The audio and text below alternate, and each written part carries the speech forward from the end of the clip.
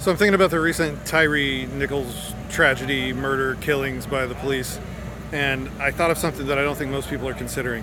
Really weird thing that the justice system seems to actually be moving quickly in this case, which is normally absolutely not the case. It takes like a year before a cop would ever even think about maybe getting arrested for something like this, and now we have them all arrested within days. That's kind of crazy and unusual. But then I was thinking, like, even if the justice system works exactly as you would want it to, and these people get put in prison for life, I looked up the prices. Each one of them costs $25,000 a year. So $125,000 a year to keep these 5 murdering cops in jail that the taxpayers will pay for. And any payout to the family, the taxpayers will pay for. So even when you think you're getting justice, you're really not. You're paying for somebody else's crimes.